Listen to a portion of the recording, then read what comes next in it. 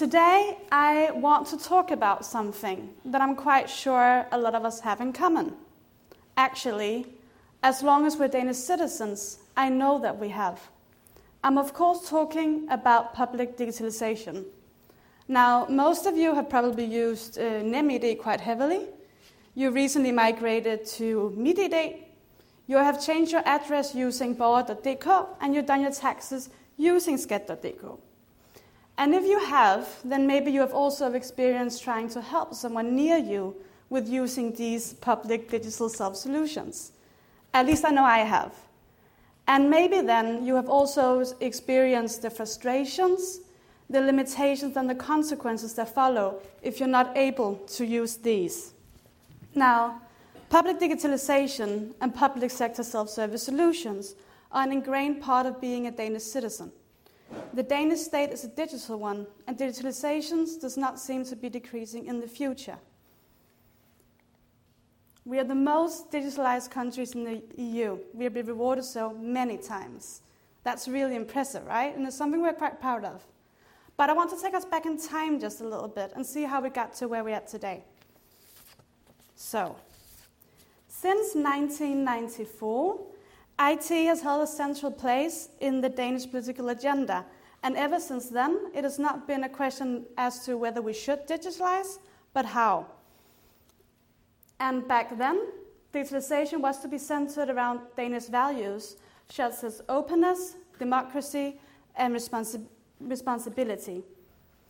And it was also emphasized that digitalization should not be a means to dividing citizens into an A and B team, not be a means of creating inequity and division, and lastly, and importantly, it should not be forced upon the citizen, but be merely an option. However, this vision is vastly different from the one that we see today. In 2002, we had a change of government, and this change of government changed the underlying values of the IT political field. And back then, Danish values became subordinate to notions of efficiency, competitiveness, and flexibility, and digitalization was more so seen as a driver of economic growth. And the use of digital self-service solutions in the communication between state and citizen was further cemented in 2014 when the use of Digital Post became mandatory to use for all by law.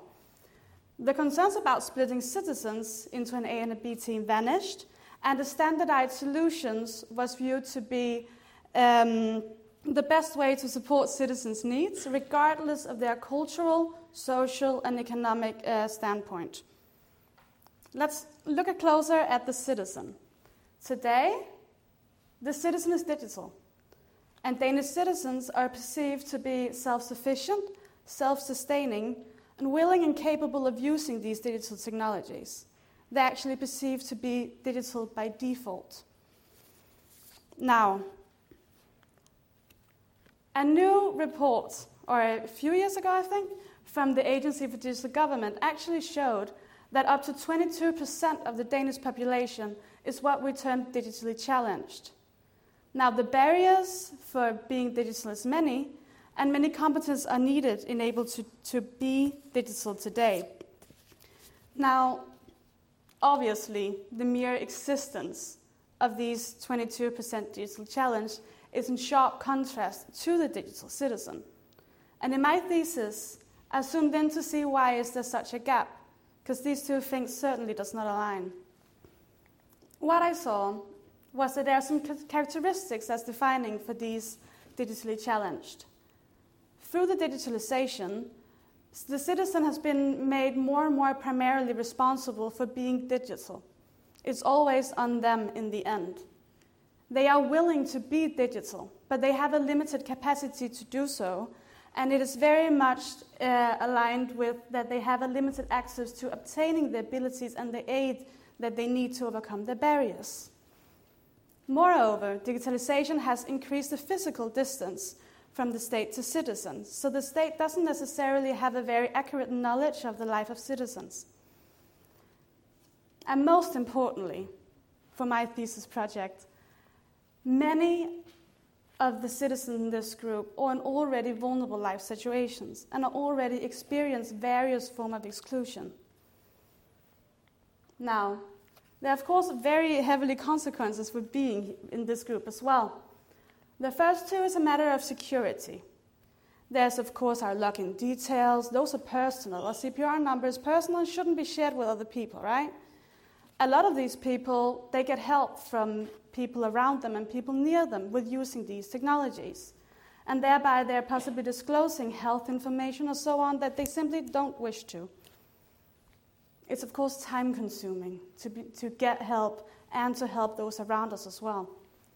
There can be financial penalties if you're not able to act on the things in your digital post. And last but not least, you can experience and decrease access to civil rights. Because of all our communication is going through these digital platforms, you may not have limits to your rights in the same degree as other citizens. Now the question then comes, how can we create responsible and inclusive public digitalization? We found that we need to rethink how we think about the citizen. I believe that first and foremost, if it's a governmental decision, the responsibility should lie at that level as well. We cannot make citizens responsible for something they don't have any decision right over. And then, of course, digital inclusion must be paramount and of highest priority. It cannot be an afterthought that we get 2 years after we have implemented something. And then, I think the new digitalization, the new conceptualization of the digitally vulnerable can help us actually tailor public digitalization to a realist perspective and not a desired state. We need to make digitalization for the citizens as they are and where they are instead of an idea about who they are or who they could be. And by doing so, I think we can actually maybe create public digitalization that is empowering for us citizens, that is flexible and not excluding as it is right now. And I believe when we're talking about things that actually affect our rights as citizens, we need to take this very, very seriously. And until we're actually able to make inclusive public digitalization, maybe we should ask ourselves, is digitalization always the answer? Must everyone be on board, and can we actually expect them to be? That was all for me today. Thank you.